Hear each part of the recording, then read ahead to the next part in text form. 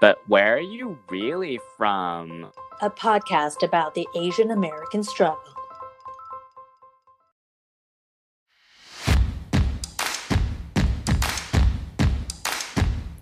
Hey there, I'm Jesse Lynn. And I'm Angela Lynn, and welcome to another episode of But Where Are You Really From?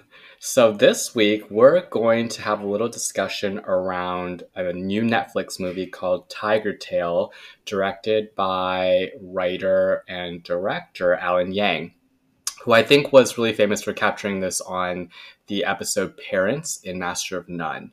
So this movie is really about the experience of a Taiwanese immigrant and kind of all of the hopes and dreams he left behind when he immigrated to the US.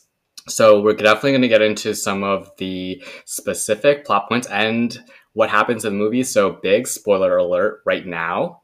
And why do we want to cover it, Angela? Yeah, we thought it was really important to cover for two main reasons. One, I think we had a personal interest in covering it because, like Jesse and I have said, we are both Taiwanese American, and the movie is loosely based on Alan Yang's father's experience. So it's like supporting a movie about a familiar-ish story that we can relate to just based on our own families. And also from a not just us standpoint, in general, I think it's important for Asian Americans to be making this kind of content, watching and supporting this kind of content now. We're in a new age where Asians are being represented more, given more opportunities to show their voice and tell their stories in mass media. And so it's really important to shine a light as much as possible on these stories and give it that halo effect that it deserves. So that's why we wanted to cover it.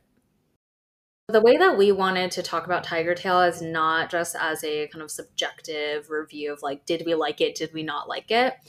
We thought that the most productive way to talk about this movie was more in terms of what are some of the big themes and topics that they highlighted within the movie, and how do those resonate with us based on similar experiences that either we have had or our parents have had, and tying that together so that it builds on what we watched. Yeah, so I think one of the first things that's really noteworthy about this particular movie is that it comes from the perspective of an immigrant, specifically a Taiwanese immigrant, versus a lot of the other movies and media out there are really about kind of the first generation child or Asian Americans, or even a step past that where you just have Asian American actors cast in kind of generic roles that don't have a story about their ethnic backgrounds or their cultures. And so this is a really interesting, refreshing step back to look at a story about someone who immigrated from Taiwan and to tell a story that very few people have heard. And I think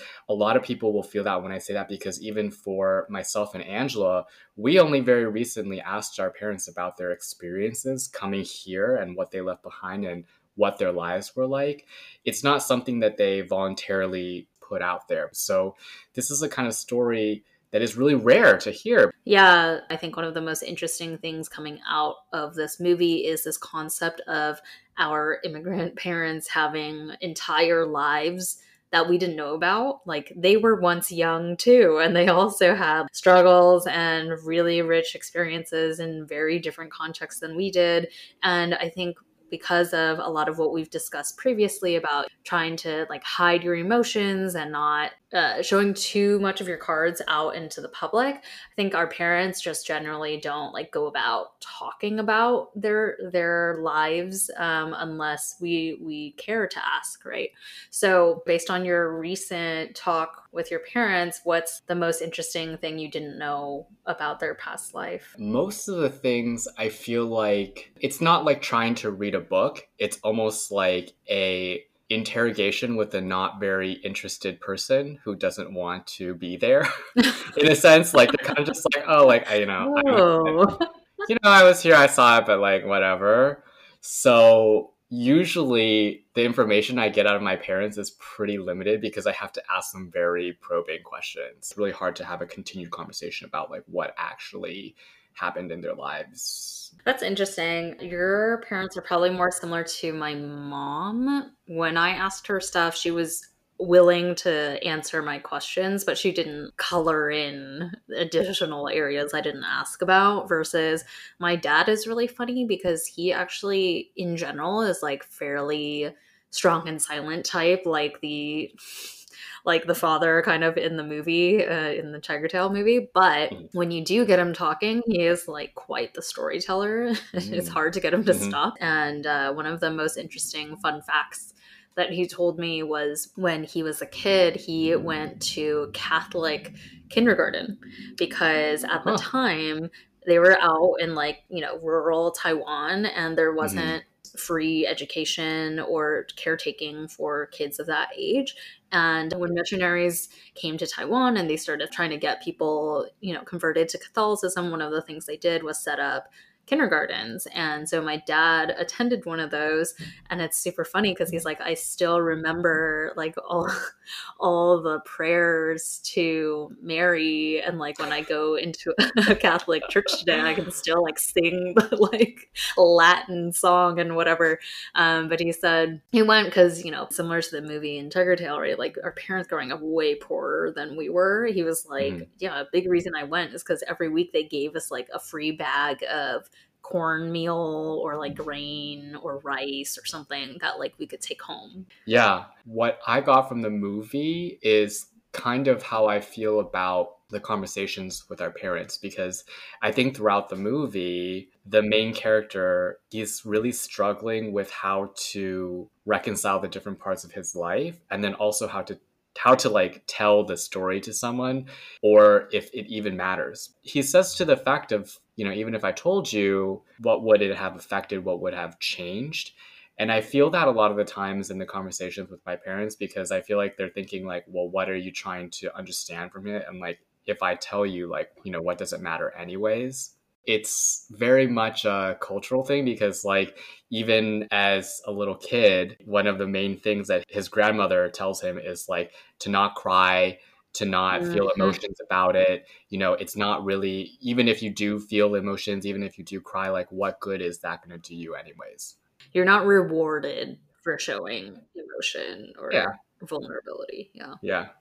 In a way, makes sense, right? Like, I feel like it's a very different world where there's really not space for that in a sense, because you're so busy trying to just make your life work out that like you don't really have time to like sit and stew and ponder those things, which is kind of really interesting because you see it play out throughout the entire movie where they kind of just accept the situation and move on.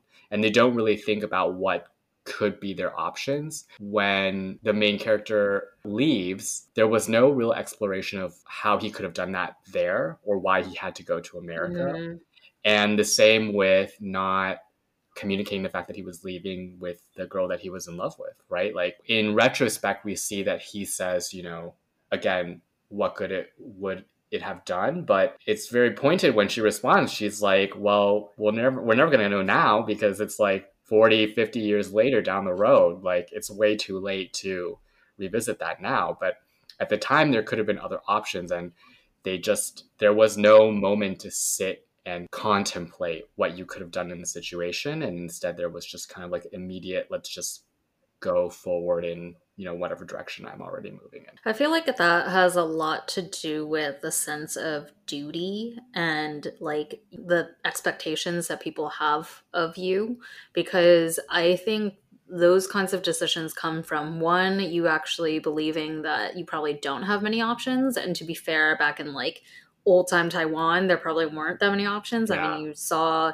the like really poor living quarters that they were living in. I could see it from that end, but I could also see it as just like he was the only man of the family, right? It was like him and his mom. So I could see him running through his head like, I'm the man here, I'm supposed to provide. And the only logical way that I can see doing that is to take advantage of this opportunity that's been given to me to go to America, because like if anyone's gonna do something big here and help us change the course of our future, it's me, and that's my responsibility, regardless of if that makes me happy or not. While it's not spoken like clearly in the movie, I definitely have that sense as well. Like after there was that like small incident at the factory with his mom, I think he really like, I don't know if like woke up or had like a come to Jesus moment, but he had that moment where he was like, okay, like I have to take charge and I have to like get her out of here. I think tied to like a duty that he had to fulfill, one of the biggest duties he fulfilled in the movie was marrying someone that he had no feelings for. I thought it was really interesting that they showed this because I do feel like in our parents' generation and before that, the idea of marriage was not necessarily based on love. Like it was a lot to do with how appropriately matched you guys were and thereby what expectations your parents had for you for the type of person you would marry at like what social status and like what kind of future prospects would you guys have together. I know in Chinese there's that idiom 门当户对, right? Like your two front doors or whatever match. Like that's what the idiom like literally means. So there was always a sense of obligation and expectation tied behind marriage, that it was not just for like romance and whatnot. That was really interesting to me because I really do feel like a lot of elements were in play probably for like my parents deciding to get married, and I'm sure they had affection for each other, but like I doubt that was like the only reason they got married.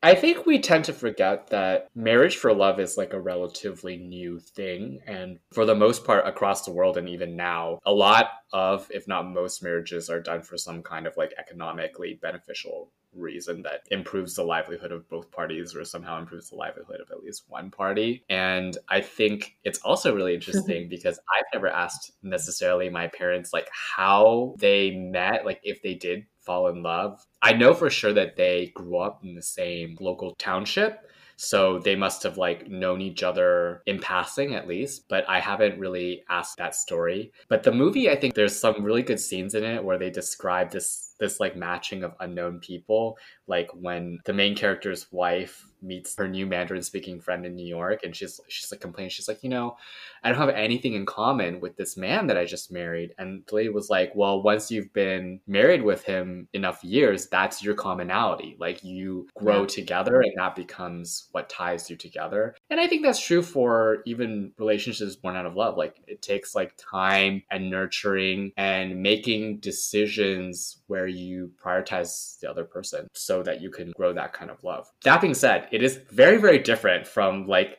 our current situation and how we approach like relationships and stuff. It's weird because like my parents don't really talk to me about relationships and stuff, even back before they knew I was gay. Like they never really asked about like girls or anything.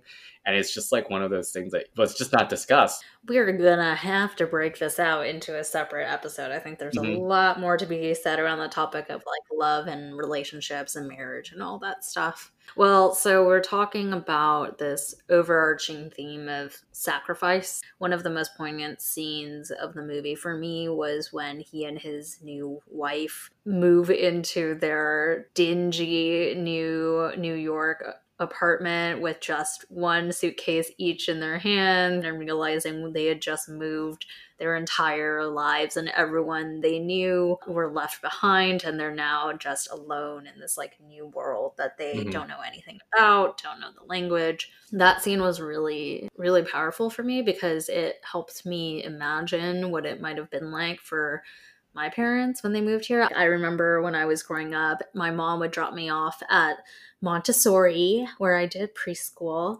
And then across the street, she went to what she called adult school, where they taught English. So she would take English classes while I was doing preschool. And like I always took that for granted, but it must have been so scary and intimidating as like a grown adult who's like lived a whole life already to move somewhere that you don't know anything or how to communicate with anyone and just like put yourself in a situation where you have to thrive. It's gave me like a new respect for them for sure. Definitely. And I do want to talk about kind of the flip side though, because in the movie, a lot of things are given up to pursue this life in the new world. But I also feel like in a sense that nobody's like actually asked of him to do this. And in fact, at that there's that point where he has that conversation with his mom, and he's like, I'm ready to bring you over. Everything's set. She's like, who told you I wanted to come?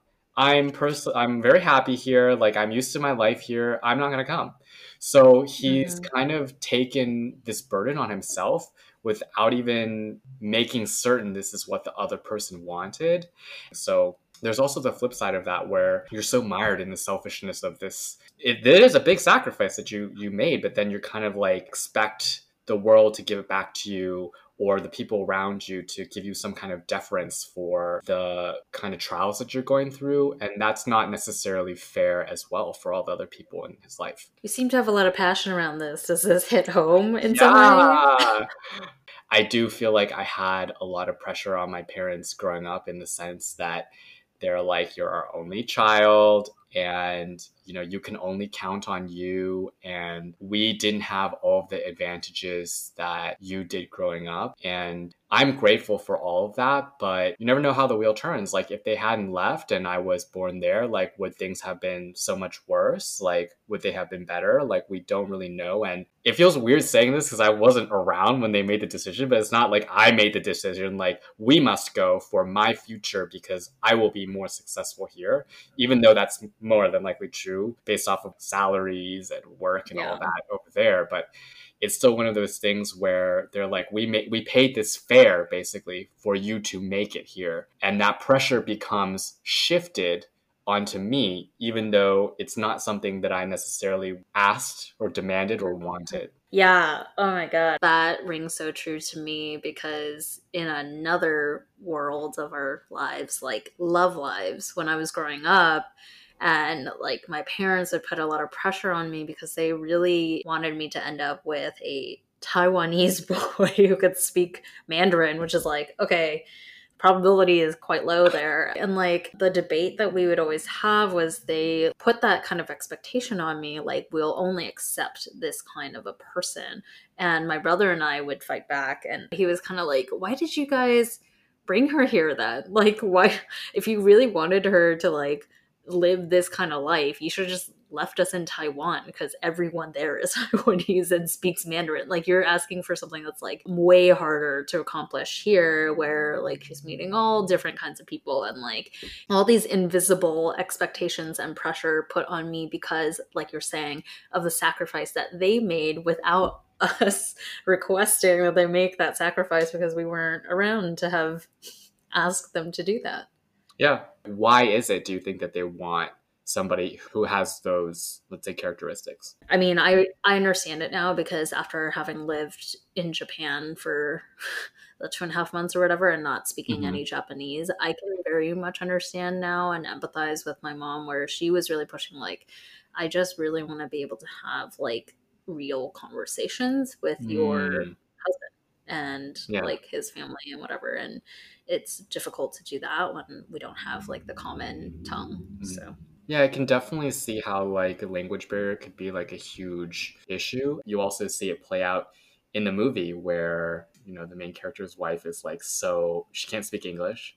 She's so bored because she's left at home every day that she goes to the laundromat to people watch. Just as she said, it's just the only moments of the day where she can actually, quote unquote, meet new people. And obviously the only person that she ends up being able to speak to there is some other Chinese lady who somehow magically speaks Mandarin and became her friend. I also thought it was interesting that they used 3 different languages in the movie. So they featured Taiwanese quite a bit, which was like such a throwback, because the only person who really spoke it all the time was my grandma, who passed away when I was in middle school. So I haven't really like heard it consistently since that time in my life. But I thought it was really interesting when they were contrasting like the main character's mom speaking only Taiwanese against him. Like, he started in Taiwanese as a kid, and then as soon as he grew up, he like shed that innocence, right, and tried to like blend in with everyone else and started speaking Mandarin. And you could always kind of feel that the mother was like a bit on the outside of society because she only spoke Taiwanese. It was kind of implied that like everyone else was speaking Mandarin, and I could just feel that she was like choosing and also not choosing to like stand apart from the rest. And I felt some sadness there. Yeah. As you said, though, that she did make a choice, there's like a lot of pride in that she's like, I speak Taiwanese and that's the only thing that I speak. And like you mentioned, you said your grandparents only spoke Taiwanese, and it was the same for my grandma on my dad's side as well. She only spoke Taiwanese. At a certain age, you're like, I'm too old for this. I don't care. Like, I'm not gonna learn a whole new thing exactly. if other people can understand me. Which, props to my dad, because I think I told you this, but like after I asked him more about his life, I'm like, at what point did you learn Mandarin and Taiwanese? Because he's Hakka. So he and his family grew up speaking Hakka, Kejiahua, which is like a totally different dialect that I do not speak at all. And he was like, yeah, in elementary school, basically they started like forcing us to speak Mandarin across the board so that you could like integrate better with everyone else. And then he didn't learn Taiwanese until he was like in college or graduated from college and was living in Taipei, and just out of necessity. Has he ever spoken it to you? I'm just curious. Kejiahua. Well, he doesn't really speak it to me, but he and his family, like his side of the family, all speak Kejiahua to each other. So like when they're together, I'm like, what the hell is happening? Like, I don't know. Oh man, I'm really curious. I wanna hear what that sounds like. I don't think I've ever heard. It's super different. Like the only words I know are uncle, because I don't call my uncles on my dad's side in Mandarin. I call them Abak, which means uncle in Kejiahua. Yeah, that's all I know. Interesting. I don't know anything. It's pretty shameful.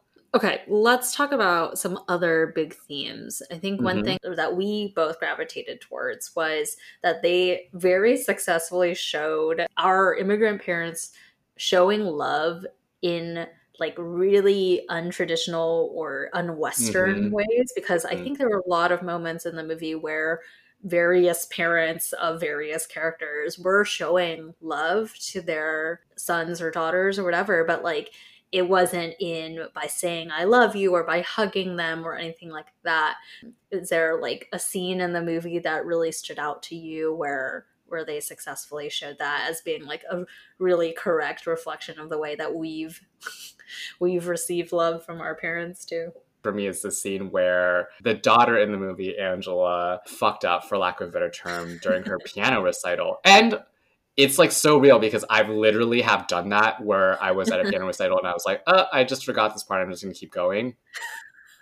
And after the recital, she's like crying in the car. Like she's already probably really disappointed in herself. And the main character is just like berating her. I don't want to say it's a kind of love. To me, it's more like he's trying to teach her like a cautionary tale in a sense. Like he's trying to be like, this is my experience. Crying is useless. And like kind of transmit that to her. But you can see it's quite difficult because, you know, a child cannot necessarily take that perspective and understand that like, oh, you know, he's cautioning me. And definitely the scene resonated, hopefully, with every single Asian American who watched it, because at some point your own expectation of yourself is crushed, and then your parents are like, all right, let me just like run you over a couple times on top of that. But I do feel like the concept of giving a hard lesson, I do think is a way that immigrant parents try to show love. And it's very untraditional, but like it's their way, it's a way that they see to help you get past a hard time, because they're not dwelling on the like sad emotions that you're feeling at the time. Right. They're thinking about like, what can I give you in this moment so that you can surpass it and like do better in the future. Asians are not brought up to like know how to emotionally support other people. I do understand what you're saying, actually. It reminds me of this time my dad and I got into like this huge argument about academics and like how I wasn't doing as good as he wanted. Like I got so upset, I was like crying. I was like, I don't understand why you guys continue to put me like under so much pressure. Like I'm trying to do the best that I can, and you know, it's never enough. And I think at the end of it, he's like, look, like I'm just telling you this because you only have yourself and you're the only person that you can count on, because mom and myself, we can't do anything for you. Like this is the extent of how we can help you. You have to be exceptional because there's no one else to fall back on. In retrospect, looking back on that moment, I was like, okay, I understand what he's trying to tell me here. And it was very true. But at the moment in time, it seemed just like undue pressure to put on somebody. I feel like it's super interesting you brought that up, that your dad said that, because he probably wouldn't have that kind of mentality if he did not move to a brand new country where he felt super alone and learn that lesson himself. Overall, I feel like the movie covered a ton of different topics and themes that like really hammered home for me, just based on like the experiences that I've had or that I imagine my parents had when they moved here. So I think it's a super important movie to have come out and to like start telling these untold stories, immigrant stories that we just like haven't seen enough of. I agree. And I think it's a really nice piece, like a really comfortable way to approach talking to your parents about the subject of how they grew up if it is uncomfortable for you. Yeah, actually that's a great point. Both of our parents took us up on it when we were like, you should watch this movie. And it's super approachable for them, assuming your parents are Chinese speaking people. But like half of the movie or more is in Chinese. So like it's a lower barrier for them to like overcome to get them to watch the movie, and it's an interesting way for you to have parallel conversations with them about their experiences if that's something that you haven't had the chance to talk about.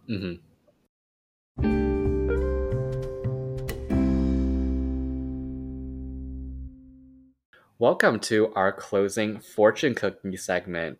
As always, if you like this week's episode or you watched a movie by Alan Yang, Tiger Tail, please do write us. Let us know what you thought about our thoughts about the movie. And also, if you watched the movie, if you had any thoughts about it as well or any scenes that you really connected with, let us know. Email us at telluswhereyou'refrom@gmail.com. That's YOURE. Let us know, because then we'll share it on a future episode. That's really what we'd love to be doing moving forward. Cool. Okay, so our something fun to close this week, we wanted to share our favorite scenes from the movie Tiger Tail and why. My favorite scene is definitely when the main character, as his old self, is sad and alone in his house and he discovers his old flame on Facebook and rekindles with her over Facebook Messenger. It was just the funniest fucking scene because it was such a boomer move, like to find someone and reconnect via Facebook. That's like, we don't do that anymore. But also that he was just like not totally fabricating what he was doing every day, but he basically was doing the same shit every day of like gardening, like reading a book, and like logging back onto Facebook to see what she wrote and trying to like paint himself as a more interesting person. It was just so funny. I loved it. It's a very old Asian man thing to do. All of our parents are on Facebook and they're always tagging like themselves and other friends and like random things like puppies and flowers and Wow. What about you? Yeah, so my favorite scene in the movie has a lot of dramatic tension because I love drama when it doesn't involve me. So basically this is when the main character and his wife break up. He like comes back home, she's like sitting on the couch and he immediately like critiques her for something about like the shrubs being cut the wrong way. And she was like, well, you're never home. So how do I know how you want your freaking shrubs cut? And then she just proceeds to eviscerate him by telling him that she's leaving because she's like, I've had it. Like, I've only stayed for the kids' sake. You treat me like the help. Like, she basically has like, I don't know, 30 years of pent up anger and she just lets him have it. And then I think there was that moment where she's like, you're just such an emotionally damaged person. I can't be with you and I hope I never see you again. And then she leaves. And I was like, snap, snap, snap, snap. Like, yes. I was just waiting for her to be like, goodbye. I'm not going to deal with this anymore. So that was my favorite scene because she like, it's mostly about him, but you see some character development from her. And at the end, I think you actually see that she's like a professor or something. So she's done really well for herself. So like she kind of moved on and did her own thing. So I'm like, she's got a new husband. She got a new husband. Like she's got a whole new life. So I'm like, I will support this strong, independent woman to do her thing. bringing the most drama to the movie. Love it. Cool. Okay. Well, gonna keep plugging ourselves. If you love this podcast, we would really, really appreciate it if you continue to support us by liking us, following us on our various accounts, and subscribing. So subscribing is really important on Spotify, Apple Podcasts, wherever you're listening to us. That's really how we are gonna make sure we continue giving you the newest episodes. Click the subscribe. Yes. And as always, we aim to come out with a new episode weekly. So come back to us next week for a brand new episode. Until then, 再见。Cheers.